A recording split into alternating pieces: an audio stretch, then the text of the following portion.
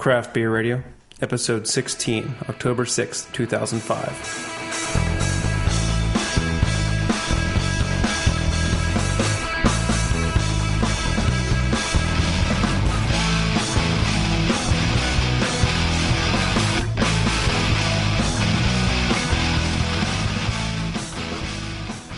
Welcome to Craft Beer Radio, the show for craft beer and the craft brewing industry. I'm Greg Weiss. And I'm Jeff Bear. This week we start a two-part show on the Roasty Dark Porter, American Porter. Yeah, all the beers we're tasting are American Porter. It was only intended to be a porter show, and I was doing all the fact sheets. American Porter, American Porter, American Porter, which is pretty much synonymous with the robust porter. Okay. The BJCP guideline calls it a robust porter. Oh, so that's what we're doing this week and next week. Right before Greg goes on his vacation to Japan. Last week we talked about that big traffic spike we had for 7 days exactly. We must have been a site of the week on some web page or something. But we didn't get a link from that. But there was no refers. So something. No one really told us where they came from. Any new listeners? I mean, we got some new listeners who wrote in, but none of them said, "Oh yeah, you were listed here." So no one told us that. Well, so maybe just a spike of interest for some reason. Who knows? For 7 days exactly, though. Very strange. World works in strange ways, Jeff. There are several ways to leave us feedback. You can post a comment on our website, craftbeerradio.com. You can vote for us on Podcast Alley and leave us a comment. You can send us an email or audio comment to beer@craftbeerradio.com. And if you don't want to set up your own audio comment, you can just call our new comment line at 206-202-BEER. We had a couple comments this week. We didn't want to play them because we didn't actually say whether we'd play any on the air or not. We want to play some on the air. If you have a question for us, please ask it, and you want to ask it like yourself, call it up and ask the question. Absolutely. Yeah, the people didn't say they wanted it on the air, and we didn't warn them, so we didn't think it'd be fair to play them. Even though there were good comments, people telling us they enjoyed the show, we also just don't want to blow our own horns and play these comments. You know, if you want to leave us a comment, just say it's great, that's fine, but we probably won't put something on the air unless it has a question we can answer. Absolutely. Wanted to thank all of you. We got off to a great start on Podcast Alley this month. Yeah, the new month started, so the voting is cleared, and people can vote again. And we got up to 23rd at one point. 23rd out of 8,000 podcasts. Thank you very much, everybody. Thank you so much, guys. We're getting so much exposure and so many new listeners because you guys took the time to vote. Thank you very much. On to email. The Japanese craft brew, we got several people telling us that it's called Hitachi no Nest. We're going to the Otako Brewery, I believe. I don't know if they do any real craft stuff, but it should be at least fun to check it out. He knows the brewer, I guess, and so. Oh, cool! Get a little tour of Japanese brewers, see if it's any different. Probably not, but we'll be able to taste beer at any point on the line. So that'd be interesting. Oh, that's cool. See where they get their ingredients from. Yeah. See if they get them from Pacific Northwest for the hops, or if any of it's grown domestically, it'd be interesting too. Well, I'm sure it's mostly, I bet, rice beer, especially for the lager. So that's probably all domestic.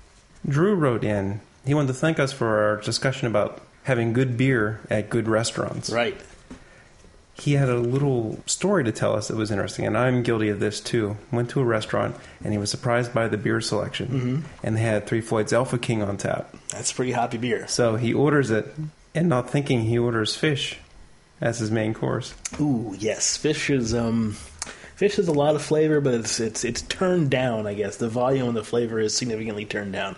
So if you have something with as much flavor as the Three Floyd's Alpha King, it would overpower the flavors on fish, I bet. Absolutely. The Three Floyds will fry your taste buds, and the fish won't be as enjoyable as if you paired the proper beer with it. What is this, mahi-mahi? Oh, yeah, that's a subtle fish.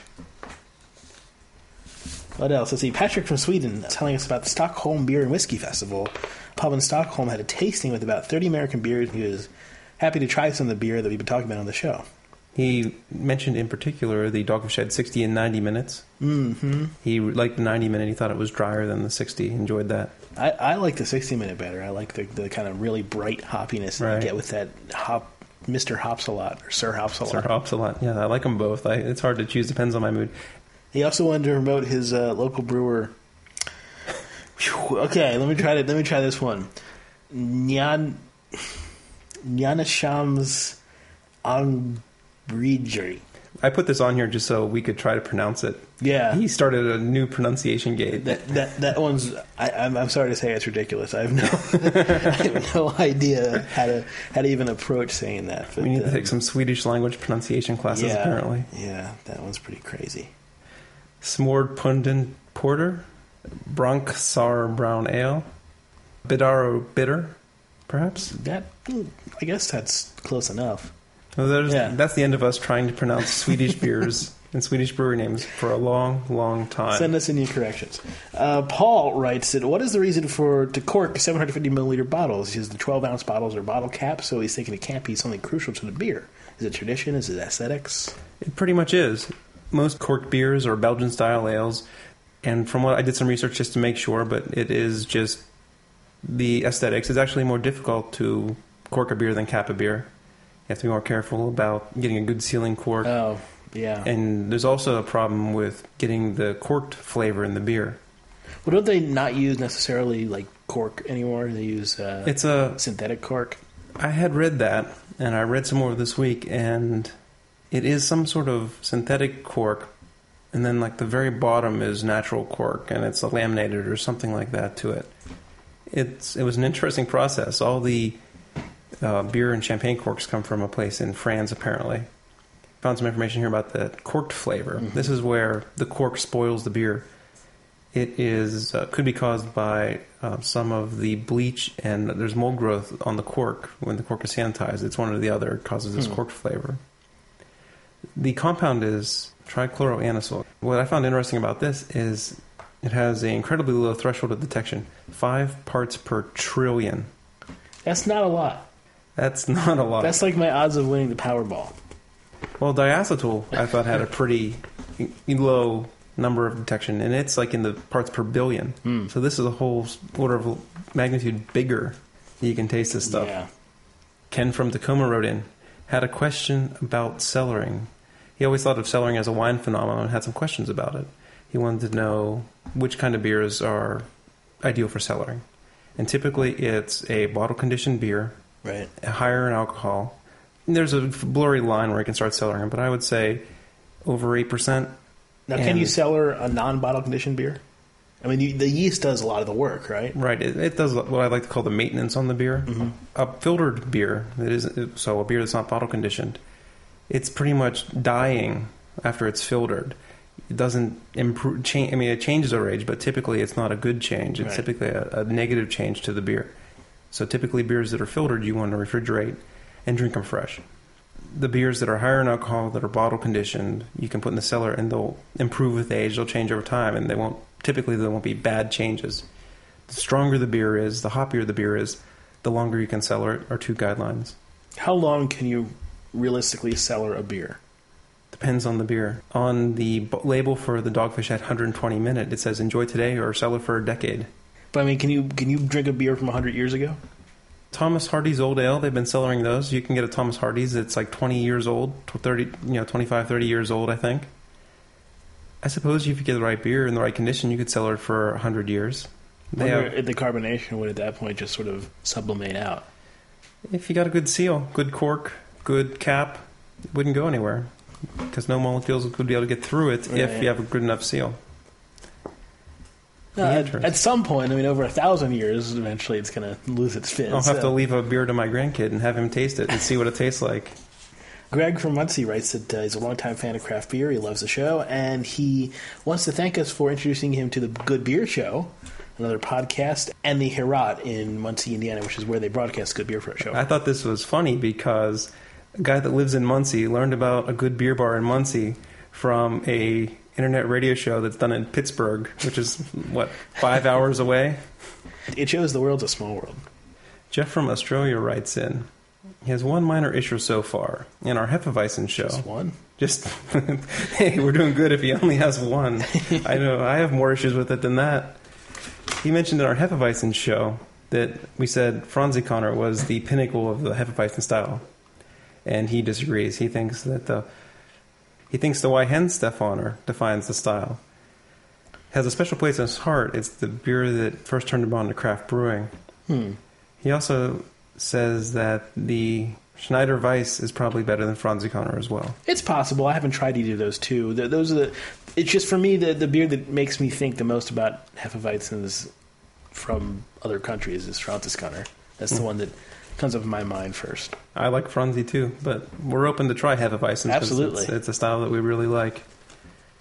Next email. This is funny. Gary posted a comment on our website.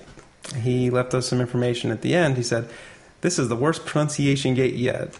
Pilsner is pronounced Pilsner, not Porter." We, if you don't know what that's referring to, in our extras last week, we were tasting the Morimoto Imperial Pilsner, and both Jeff and I at one point called it Porter. Several times I called it Porter. Just we were confused. Tom wrote in from Massachusetts and Connecticut, apparently. That's what his signature said. I think he lives in one and goes to school in the other. Oh, okay. You were discussing whether an alt beer was an ale or a lager. He has a poster, and I've also seen these T-shirts with the periodic table of beer styles. Right. And it's classified as a mix. They put it in the lanthanide actinide series, which is the ones down at the bottom that don't fit into the properties, which is hilarious. I never paid that much attention to the periodic table of beers. He has seen alt beers with ale yeast. The one we were talking about had the lager yeast. That's what brought up this whole conversation. Was it heavyweight? It was the heavyweight alt, yeah, which I always thought alts were ales, and it said it used bottom fermenting yeast, which confused me. It could be like a steam beer or a California common beer, where it uses yeast and it's kind of a hybrid style. The California common beer is the one where it uses a lager yeast, but it's fermented at ale temperatures. That's what Anchor Steam is. Right. He also wrote about when we were talking about beer conglomerates, we said that InBev produces Heineken, and that's not right. They produce a whole bunch of different beers, but not Heineken. And also that SAB Miller owns Pabst, so all of Milwaukee Macro is under one roof. Yay. Yeah. Well, we were wrong. We just want to correct it. No, not. I mean, obviously we need to be corrected, but yay for SAB Miller owning all the macros. In Milwaukee. Yeah. On the physics of nitrogen bubbles in Guinness. Oh, yeah, I've read about this. It's not a matter of convection, but rather drag with the sides of the glass and the little bubbles. It makes pressure, and that's how things move around. Mm-hmm. From what I remember, that is the same concept of why your shower curtain sucks into you when you take a shower. If you have a really light shower curtain, right. It's not the hot air rising, it's not convection. It's drag with the droplets of water falling. Okay. Which surprised me. I'm like, what? No, it's air moving up because it's a hot shower. But if you take a cold shower, the same thing happens, and it's because of the drag of the water droplets. Interesting. Crazy, but interesting. Physics is so weird. Thanks for the emails, everybody. If anyone wants to send us an email, you can email us at beer@craftbeerradio.com. Absolutely. On to news. This is, I don't know what to make of this. The monks from the West Velatrin or West Velatrin, they don't want their beer sold in the United States at all.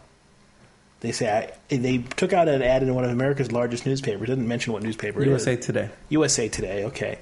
The monk said he would advise the readers not to ask for or buy West Velatrin, not to even ask for it, not support the Trappist cause by buying West Velatrin in the United States. Now, the reason he's saying this is because they don't export. So everything you can buy here in the United States is black market. And he doesn't want you supporting black market.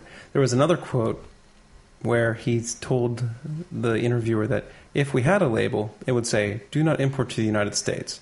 Now, it sounds a little bit like he's anti-U.S., but I think it's to take in the context of it's not to be shipped to the United States by a third party because that's not their desires. When you buy a case of beer at the Abbey, on your receipt they stamp not for resale. So you're supposed to buy it and drink it yourself. You're not supposed to ship it to the United States or anywhere else, apparently. And the only place you can get the beer is at the Abbey and at the cafe across the street. A little tidbit in the article I thought was really interesting. On the select days where beer is on sale at the gate of the Abbey, cars start lining up at 5:15 a.m. and the gates open at 10. So people get in line for the West Velatrin. And as well they should. Last week was the Great American Beer Festival. Right. Some great times I'm sure were had. Maybe we'll get to go next year. That'd be nice.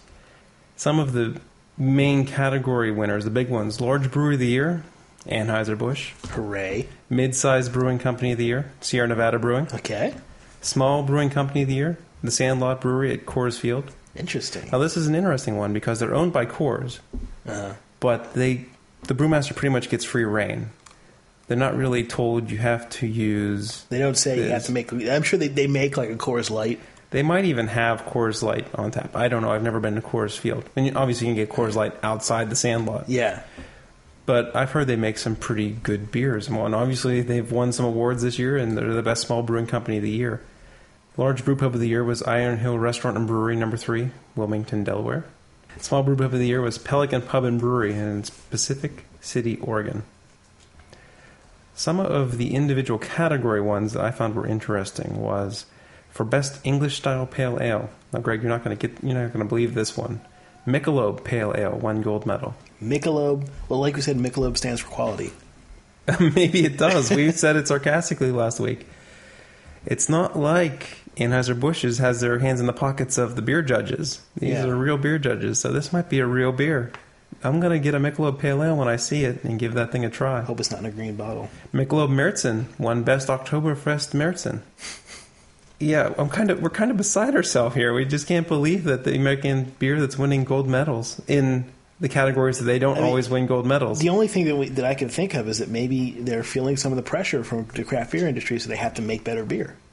At first, they were probably trying to convert them into drinking their beer, and now they realize they got to make craft beer. It's a win-win for the craft beer enthusiast. I don't think that you're going to find guys that are going to say, "All I drink is Michelob Pale Ale. I don't try anything else." Right. No, they're going to drink it and drink other stuff. They're just enriching the atmosphere of the craft beer. So, in a sense, it makes sense that these big breweries are going to try to get a little piece of the action, at least.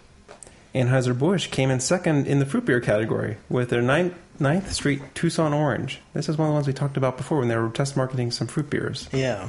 I think it's the cactus and then some weird orange flavor. Like, not normal orange, but was it, blood orange. Blood Orange and cactus. Alaskan Smoked Porter won Best Smoked Beer. Of course. They don't even have to enter practically. Yeah. They just win over here, it seems. Siberian Night from Thirsty Dog won Best Imperial Stout. This is interesting because Thirsty Dog, we talked about last week in the news, they closed their brew pub because of that unfair smoking law, the uneven smoking law in that city. They're still brewing beer. They're contract brewed by Frederick Brewing Company. And they want a beer and they don't exist anymore. That's kind of funny. They beat out the Great Divide Yeti, which we both had in the extras, and we loved. Yeah, so we got to try Siberian Night if we can get our hands on it. Rogue Shakespeare Stout won Best American Style Stout.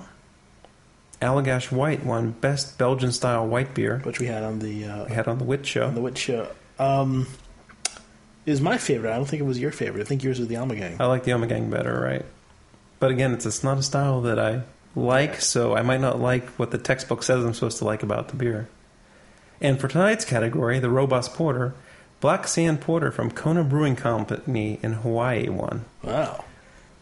Utah has a home brew ban. The state of Utah has not legalized home brewing, and one city is drafting a ban to make it clear that home brewing is illegal. Oh, that sticks in my craw. It's not officially legalized, but no one has really ever prosecuted a home brewer in Utah. But this city is not planning on prosecuting a home brewer, but they want to have legislation in place in case something bad happens. They have something to stand on. The mayor's quote is, "I don't care what people do in their own homes as long as it doesn't spill out into the public.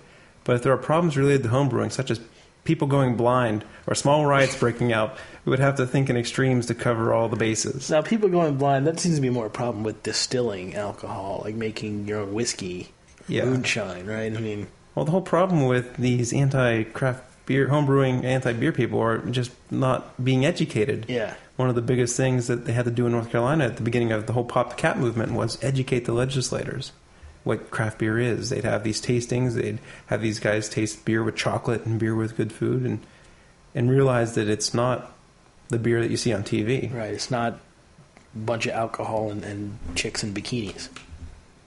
Benjamin Franklin's favorite brew, which he calls Poor Richard's Ale. He says it's a similar beer to the modern version of the old ale. This is relating to what we talked about a couple shows ago, or maybe last show, where Wynkoop Brewery was having that contest to find the commemorative beer for Ben Franklin's 300th birthday. This is the beer that they chose. Ah. Tony Simmons is a small brewer who just opened Brick Oven Brewing He talks about Poor Richard's Ale here. It's a reddish copper hue, edged with walnut highlights. Okay. The depth of the color being captivated by the spice molasses base. Bunch of marketing speak for it's a red beer. Well, the link on the webpage has the recipe. Oh. So if you want to brew this version of Poor Richard's Ale, you can get the recipe right off the Craft Beer Radio webpage. Interesting. Aromas are of moderate maltiness drenched in a symphony of corn and nuts. Is corn actually used in this? I didn't look at the recipe. Sorry. Oh, Jeff. I know. Okay, that was news for this week. Moving on to everyone's favorite segment. And what beer am I? Okay. I think we're going to be done with these sound effects for that. Well, first I want to say we had one beer person write in guessing what beer it was this week.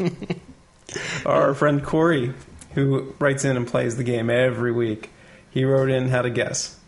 He wasn't right. No. Since we didn't have a beer. But he was... It was a good guess. It was very good. It was close. This week's clue. I am served in 750 milliliter bottles and on draft. I am 4% alcohol by volume. So you're a session beer. I have won the gold medal at the World Beer Cup and the World Beer Tasting Championships. Well, good. My raspberries are grown in Oregon. Your raspberries, eh? There we go. So you are made with raspberries. That's interesting. Left it vague, but why don't you get the right style? It's not that hard of a guess. Okay, moving on to the beer of the night. Like we mentioned before, the American Porter. This is a dark, roasty beer made with malted, roasted barley. This is a beer that has a very long history, a kind of interesting history. The American Porter is obviously an offshoot of the traditional English Right. Porter. The English Porter, at the very beginning, was not brewed to be a porter. What they do is they would mix 3 different beers together to come up with this beer. They would, and it was a way to help move this beer that had gone stale. Mix that in with the other stuff. So this was a beer that was cheaper because it had a stale, trying to push off subpar beer. Uh-huh. Legend has it that the name is because it was very popular with the porters who would work down at the docks. I see. In the shipping areas. After the style caught on, they started brewing a porter as a single beer. But initially it was a blend of beers, and from what I've read, it was designed to move the stale beer. The difference between porters and stouts, it's a very gray line. Right. You'll find porters that have these traits, stouts that don't, but typically stouts use unmalted roasted barley in it, which means that the malt hasn't gone through the malting process. The malting process is where it starts to germinate, Right. They dry it out, and the beer has more enzymes in it to help convert the starch. This is a beer that we should drink in pint glasses, the typical glassware. Because it's roasty, drinking it with barbecue food, something that has a little bit of caramelization on it. Like Smoked meat, grilled meat would be good. Let's see, cheese, brie, Gouda, Havarti, and Swiss. So lighter cheeses may be a slight bit on the nutty side. Gouda is particularly strong smoked cheese. And let's see, serving temperature 45 to 50, which we find a lot of the beers end up in 7 to 10 degrees Celsius. The beer is typically not intended for cellaring unless it's above the standard alcohol by volume. Typically, we'd want to drink it fresh because Okay. it's not going to improve much with age. What does the BJCP say about the robust porter? For aroma, it should have a roasty aroma, often a lightly burnt black malt character. A little toffee-like, caramelly, chocolate, coffee, rich or sweet. Appearance is medium brown to very dark brown, often ruby or garnet highlights, can approach black in color. Clarity is hard to tell because it's such a dark beer. Right. Flavor is moderately strong malt flavor, lightly burnt black malt character, which is how they describe the aroma. Right. Well, aroma and flavor are so intertwined. Overall flavor may finish from dry to medium sweet, depending on the grist composition, hop bittering level, and attenuation. Mostly, but what they're saying is essentially there should be a malty beer with the roasty component to it. Well, right, next line is may have a sharp character from the dark roasted grains, which I find a lot of porters are a little more sharp than stouts are. Not all, but in general, I would make that generalization. Would that be, I mean, how would you describe that? A little more astringent and sharp at the end of the taste. It doesn't have a nice, wet, sweet mouthfeel or flavor at the end. For the mouthfeel, medium to full body, might have a slight alcohol warmth. Our first beer is... Which is our first beer? We have a whole bunch here. I guess Stovepipe. Stovepipe Porter from Otter Creek Brewing in Millbury, Vermont. This beer is 5.4% alcohol by volume with a gravity of 1.054, 30 IBUs. Brewery, it was, like we said, Otter Creek, which is at ottercreekbrewing.com. Brewery started in 1991, an annual production of 30,000 barrels. And Jeff has poured me the first one, and it's a dark brown, not quite black, with nice moderate to heavy head on there. Poured with a pretty energetic head when it came out of the bottle. It started foaming up, or not foaming up out of the bottle, but big head on the pour. I'm definitely getting a lot of, that roasty flavor. Something we're going to be saying a lot tonight. Yes. Roasty, not flavor, but smell, roasty aroma. A little bit of hoppiness. Almost smells like Noble hops, but I'm sure it's not. Well, I guess then it could be, but usually Noble hops are associated with lagers. You typically have an English-style hop, or American porters will use some American hops, but either a East Kent Goldings, a Pearl, Willamette. Typically not a Chinook or a Cascade or a Centennial or something like that. Typically something a little more earthy, more of the earthy type hops. Get a little bit of chocolate out of the smell, like a dry smelling baker's chocolate or something. Yeah. Cocoa. Yeah, cocoa, exactly.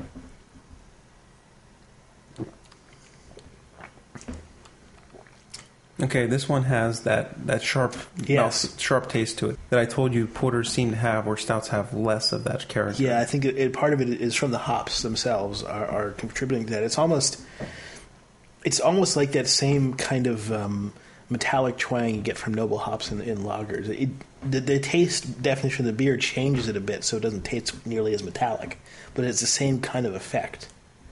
Yeah, I would agree. It's similar. This is mostly from the dark grains, though. You get that flavor, so it's from a completely different component. Some of the components in the taste are similar. I wouldn't want to compare it to that Noble twang because usually that has bad connotations to me, and I enjoy this. It's just you get this dry, roasty. It doesn't feel gritty in your mouth, but maybe the flavor is reminiscent of a gritty on your tongue or something. Well, I mean, the beer the mouth feels pretty light for when compared to the porter we drank in the pre-show. And compared to other this one is I've definitely had. thinner than the porter from the pre-show. You get that sharpness right away. It fades away into a bit of hoppiness, roastiness around the sides of the tongue, really near the front of your tongue mostly too. That sharpness just stays on the back of your tongue. It just sort of stays there. Yeah, definitely. It sits on the back of your tongue. And I'm getting this flavor just kind of coating my whole tongue in the aftertaste. It tastes like when you eat some grains during brewing, the roasted grains. Mm-hmm. It tastes a little bit like powdery, floury, just sitting on your tongue. The aftertaste certainly stays with you. Yeah. For a long time after you take a sip of this beer. Which I don't know if that's truly that enjoyable. It's a little bitter and tart, and the aftertaste isn't. It makes you want to take another sip so you can get the good part of this beer again, and not dwell on that aftertaste too much. So it's an interesting way to design a beer. It tastes more bitter than the 30 IBUs that it has. Yeah, you'll get that a lot with these porters because of that bitterness you get from the roasted grains. Right. To me, I find that bitterness is easier for my tongue to identify than hop bitterness, actually. When I first started tasting beers and getting into craft beer, I could identify this as a bitter-tasting beer. And I drink an ESB, I'm like, why is this called an extra special bitter? Because the way my tongue was designed, I couldn't detect hop bitterness as much as I could detect the kind of astringency bitterness you get from this malt, from the roasted malt. Like we said, it's thinner than I typically expect a porter to be, or just feels thinner. A lot of the beers we've been tasting in recent shows, now granted we're fresh off Trappist shows and pumpkin spice ales, right. I'm trying to breathe air over my tongue after I take a sip of this, and it's just like, there's nothing there. Yeah. You're not getting to enjoy that aspect of this beer. It's kind of flat in that part. Let's see if we can take a look at this bottle here. Like we said, brewed in Vermont. Otter Creek also brews Walivers. So, Walivers won a bronze at the Great American Beer Festival for their lager. Never had their lager. Yeah, it's an organic beer, obviously, because it's brewed under the Woolivers name, and it's an organic lager. I mean, this has, to me, the same kind of mouthfeel as the other Woolivers beers, which is lighter, more watery. It doesn't have a really thick one like the old Leghorn Brew we had in the pre-show. I'm not going to knock it, though. I think it has a good enough mouthfeel. It's just a lighter style porter. The thing I don't like about it the most is that bitter hanging around aftertaste. Yeah. It's almost a nuisance type thing. Yeah, because you want to taste sort of the roastiness, you want to taste that chocolatiness, and you don't really want to have to dwell on that astringency. Now, on the bright side, if I'm out and I order this beer, it's a good drinking beer. Only when you're critiquing it like we are right now is where you find the bad things. If we were out drinking this beer, like, oh, that's a pretty good porter. So I don't want to give anyone the wrong impression that you should avoid the stovepipe. You just might want to check out some of these other ones first. True. I don't know if I would take this one if there were other porters available, though. Depends on which ones. Yeah, that's true. Which beer do you want to do next? Well, let's go. We can go by the alcohol, and we can start next with the Mocha Porter. No. This is a pretty popular beer. This is from Rogue Brewing. This is a 5.3% alcohol beer with 13 Play-Doh in the gravity, 54 IBUs bitterness. And Rogue does a lot of interesting and good beers. We tried their Morimoto Imperial Pilsner last week. We really did enjoy that. What else has Rogue done? We had the Rogue Shakespeare Stout. Mm-hmm. Rogue Shakespeare Stout won gold for American Style Stout this week at the Great American Beer Festival. This particular beer won the title of Supreme Champion at the 2005 International Beer Competition for its Mocha Porter. We talked about that which is this beer. In one of our earlier shows. That was the one in Great Britain. And Rogue won for this in the Rogue Shakespeare. But this one won the Supreme Champion. This was the best beer at the show. So it was pretty prestigious. Rogue from Newport, Oregon, with annual production of 32,000 barrels. Started in 1988, and their website is rogue.com. He's getting definitely coffee, chocolate, roastiness from the aroma here. Yeah, the smell of just flat-out roasted barley is a lot, not as prominent in this beer as it was in the last one. Yeah. This one has a lot more of the chocolatey smell to it. And it's really dark. It's darker than the Otter Creek. The Otter Creek was sort of a dark brown. This is very close to black.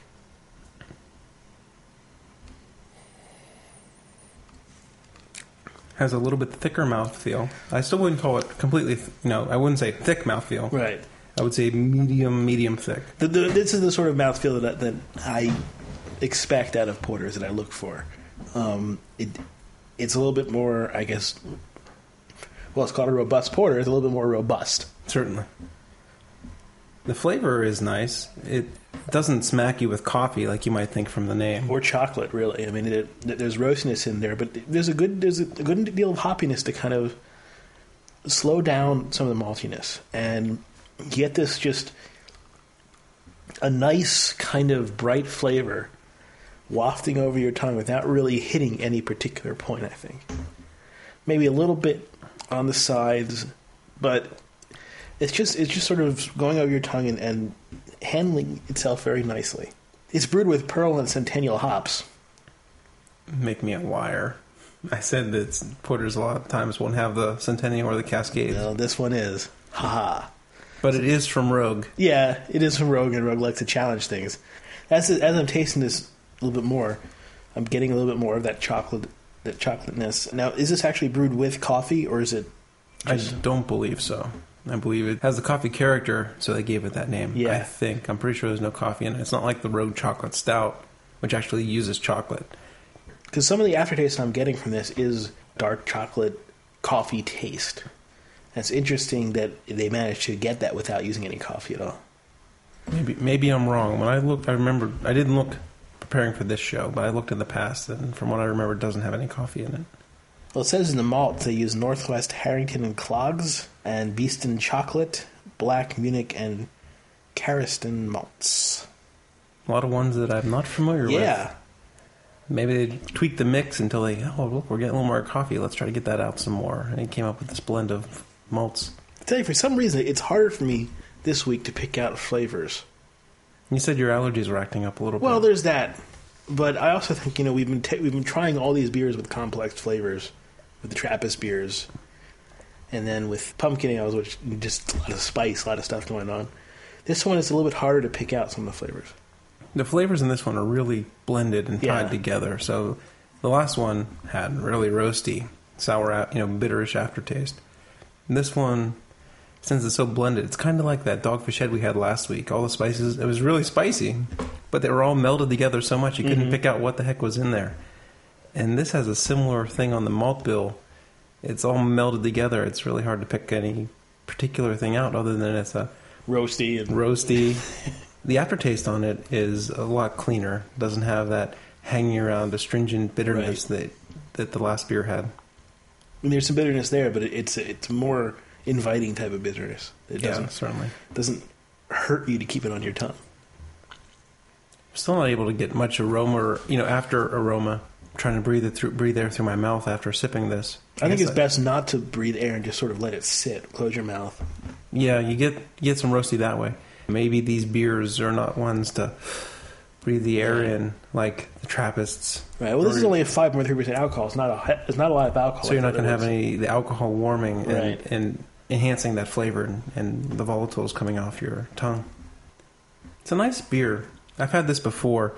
When I saw one that's such prestigious, Grand Champion, I was like, really? I mean, it's enjoyable. Maybe it's one of those things where there's so few things really wrong with it that it's so good. But to me, it's really not that outstanding. I wonder what it would taste like on cask, though. Oh, my God. That would be delicious. Yeah, and maybe that's why it won. Yeah. What beer isn't delicious on cask, though? There's not many. I never had a Pilsner or a lager on cask. Good point. What beers that are served on cask aren't delicious on cask? I wonder if we're going to be able to do a cask show at some point. It'd be tough, because we define... There's only one place in town that has more than one hand pump.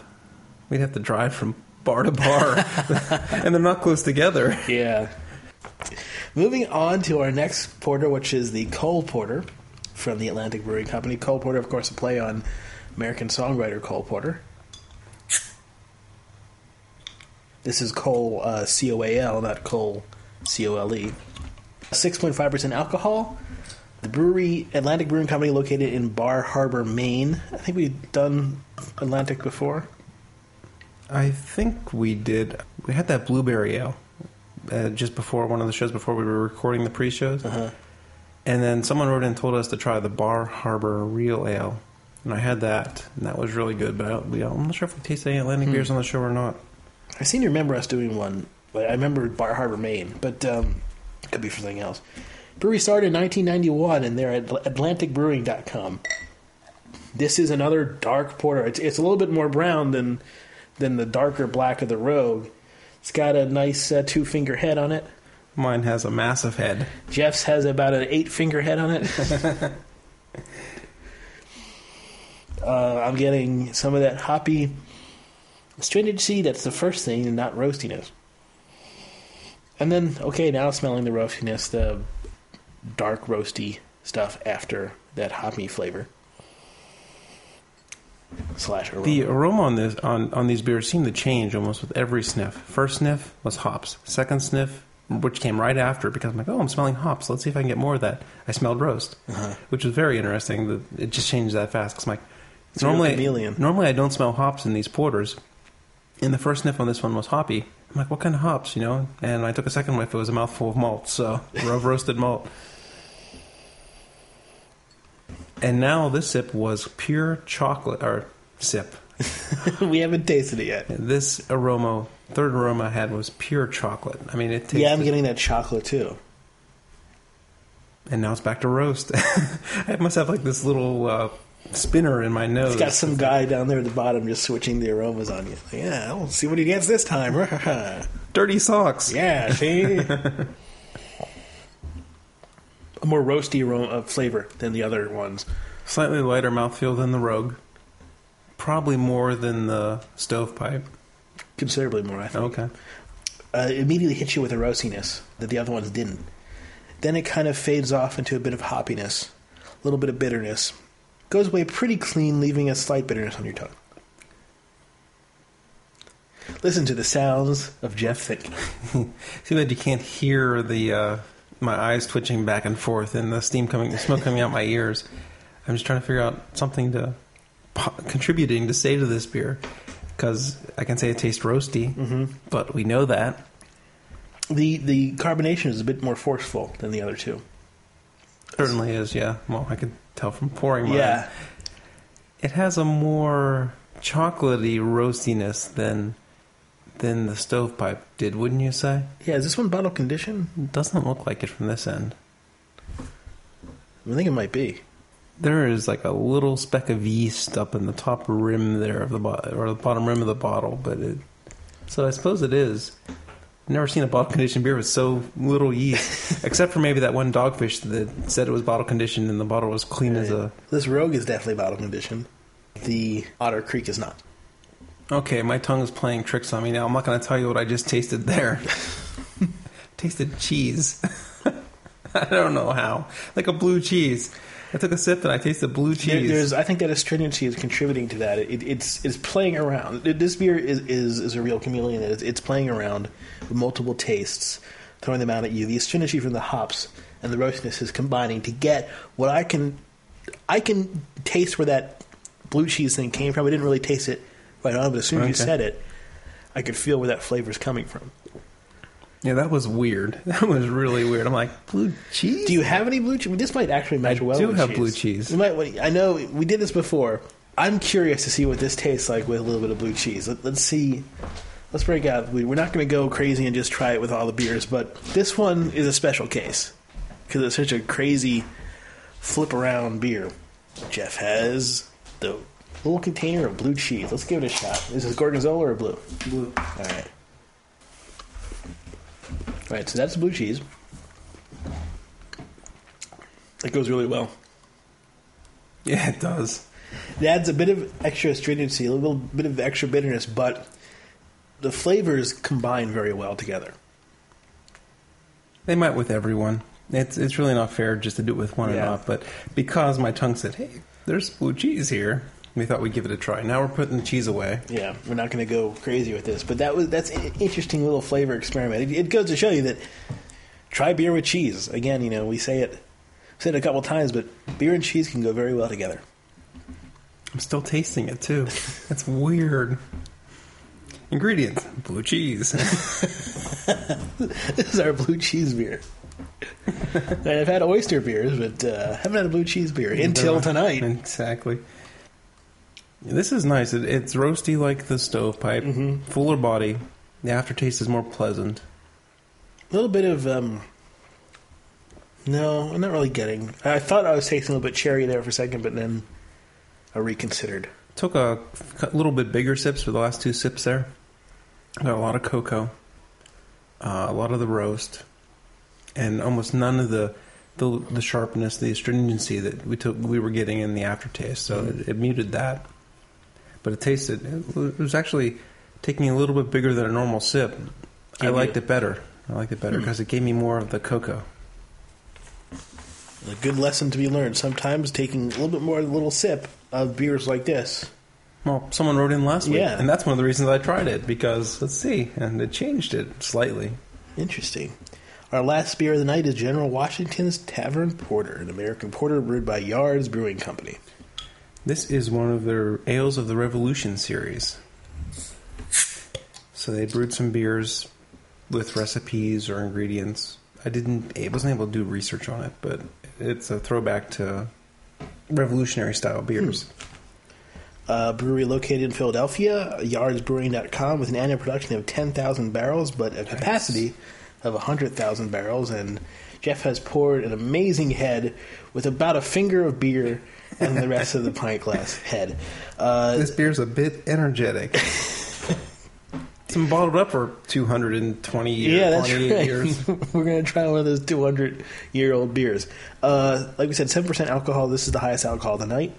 Close to an Imperial Porter, if you think about it. I poured mine even more carefully than Greg's and got less beer and more head. Wow. Needed some active yeast, huh? So we're just going to wait a little bit while these cool down. Let's see. Distribution area of Pennsylvania, New Jersey, Delaware, Maryland, Virginia, D.C., Connecticut, Rhode Island. Now, we haven't talked about distribution area a lot because it's been harder to get information. Well, we did the 2 Trappist Ale shows. Right. I completely forgot to get that information for the Pumpkin Ale show. I tried to get them for these shows. The breweries I emailed, this is the worst return ever. None of them got back to me in time for the show. And I had yards from a previous show, so that's how that one's in there. What did we do from yards before? Was it... We did the Philadelphia Pale Ale. Right. And we did the Saison. We didn't like the Saison too much, but we really liked the Philly Pale Ale. It uses the Zeus and Simcoe hops and had that apricot flavor. Yeah, yummy. I'm pretty sure you haven't had it. Okay, we got some ice cream floats going on here. Yeah, it's looking like milk, like a root beer float. Big rocky heads on them. I still got half a bottle of beer left, and those glasses are both full of beer and foam. I think we're going to pause this until we can drink this beer. Okay, we're back. We got all the beer into the glass. It's still kind of got a crazy head. That's an interesting aroma there. It's almost sugary. You're getting sugary. I'm getting a whole bunch of astringent sourness, tartness. Now, I'll tell you what I'm getting. I'm getting some of that candy that we couldn't place before from, I think it was one of the pumpkin ales. I'm not getting that. I'm getting an aroma that I don't much care for. I've had this beer before, and we'll see if I like the taste this time. But I'm not getting not getting any roastiness in there. Yeah, I like the flavor better than the aroma. Certainly, it's a very different flavor from any of the beers we've had tonight. It's more sweet than the other ones. It has roasty component, but it's definitely got sort of a sweeter taste. It's like the middle to middle late part of the taste is where the sweet really hits me. Mm-hmm. By the way, the look of it is a very dark brown, but not quite as... I think the Rogue has been the darkest of the night. Certainly. Yeah, this has a really interesting flavor. I had this before. It's been a long time, so I couldn't remember exactly what it tasted like. And I remember being surprised when I was trying a Ales of the Revolution. That's not the right bottle. Oh. Okay, I was checking the bottle conditioning factor on it. No. I was peeking into the wrong bottle. No bottle conditioning in this one. Yeah, it's interesting. It's different from the aroma. Not a lot of hoppiness, but sweetness in the malt. The very beginning of the taste is very different. It's interesting. It is hard to explain. It's kind of like it's a sweet sugarness. It's almost like a kind of candy sugar type flavor or something like that. Mm-hmm. I almost want to say beet sugar, but I'm not sure if that's accurate. That's a reasonable. Okay. I think that's reasonable. Like I said, not a lot of hoppiness. I guess now a little bit more is coming out. There's definitely an alcohol warming on here, which the other ones didn't have, which makes sense. It's 7% beer, so it's that would explain what I was just going to say. I'm like, this reminds me of some of the imperial porters I've had, and I was surprised. Being an ale of the Revolution, you wouldn't expect it to be an imperial porter, but the higher alcohol might give it just a little bit of warming that makes that beginning of the taste there taste a little bit more like a Baltic porter. Yeah. And you can feel it. You can feel that alcohol warming on your tongue after you let it go. The kind of flavor we were talking about before, where you just sort of let it sit and let it rise and breathe some air over it. The mouthfeel on this is a little thinner than you might expect, just a little slightly. Just slightly, but it's not nearly as thin as the Otter Creek. Yeah, it's different. I'm really digging this taste, but that aroma, I don't care for it. So, how would you rank these? Oh, you're going to make this one hard. Well, I know what my number 4 is. You want to rank all 5? Yeah, let's do it. Let's rank all 5. Let's include the old leg number, which we did in the pre-show. Okay. You know what? I'm going to say the Cole Porter was my favorite of the night. Really? I thought you were going to pick either the Yards or the Rogue. I think it was the one that kind of that struck me as the most indicative of what I want to taste in a porter. A lot of roast, but a clean aftertaste. Then I would probably say the Rogue. Okay. I like the mocha flavor. I like the kind of the indefinable parts of it. Then it's really a toss-up between the Leg Humper and this one, the Yards. and I'm having a hard time deciding what should go in front. But I might just put the leg humper in front of the yards. Just because the aroma of the yards really didn't bring anything to the party. And finally, we'll end up with... here, I actually really, frankly, didn't like that much, the Otter Creek Stovepipe Porter. I'm surprised Cole Porter ranked up atop, and I'm surprised you put the General Washington's Porter second to last. Yeah, I don't think that... I like them all, and it was a tougher choice because I do like this, but I just felt... Like I said, I mean, I felt the Rogue was better. I felt the Cole Porter was the best of the night. And the Leg Humper and the George Washington were very close to each other. I'm going to turn this one on its head. Okay. I really like the different flavors in this Washington Porter. All right. Even though I don't like the aroma, I really like that flavor. I hesitate to put it in front of the Mocha Porter, but I think I just might. And that's probably because I am not trained enough to properly appreciate the goodness of this Mocha Porter. Then number 3, I'll say Leg Humper. Okay. 4 is Cole Porter. Interesting. No, these are all very close. Yeah. Just like most of our choices usually are. I didn't dislike the Otter Creek Stovepipe Porter as much as you did, or at least it appears that you did. But I do think it's the least of the beers we had tonight. Mm-hmm. So that's it. That's it, I guess. There were some good beers, and the ranking was harder than maybe we made them sound. I hate to put... I always feel bad for the third. I mean, it'll show you beer. because if I think number 1 beer is his number 4, then they're generally pretty close. We probably are pretty close in terms of taste, what we like. So biggest thing I'm curious about with tonight is the Rogue Mocha Porter. What am I not understanding about it? Why is it Supreme Champion of the Beverage Institute, Tasting Institute, or whatever that was? And to me, it doesn't taste that outstanding. Well, maybe if one of you has had the Rogue, one of our listeners has had the Rogue Porter, and they know what it is they really enjoy about it, please send us a mail and give us a comment. Oh, sure. Absolutely. Okay, that is it for this week of Craft Beer Radio. And this week of Porters, we'll be back next week with another batch of Porters. 5 Porters. I think that's going to be the star-studded part of the show. There's some pretty good ones that are over there. Yeah. If you want to tune in for the extras, we're going to be talking about this week's episode of Lost. Like we always do. And maybe something else. Talk to you later, guys. Thanks.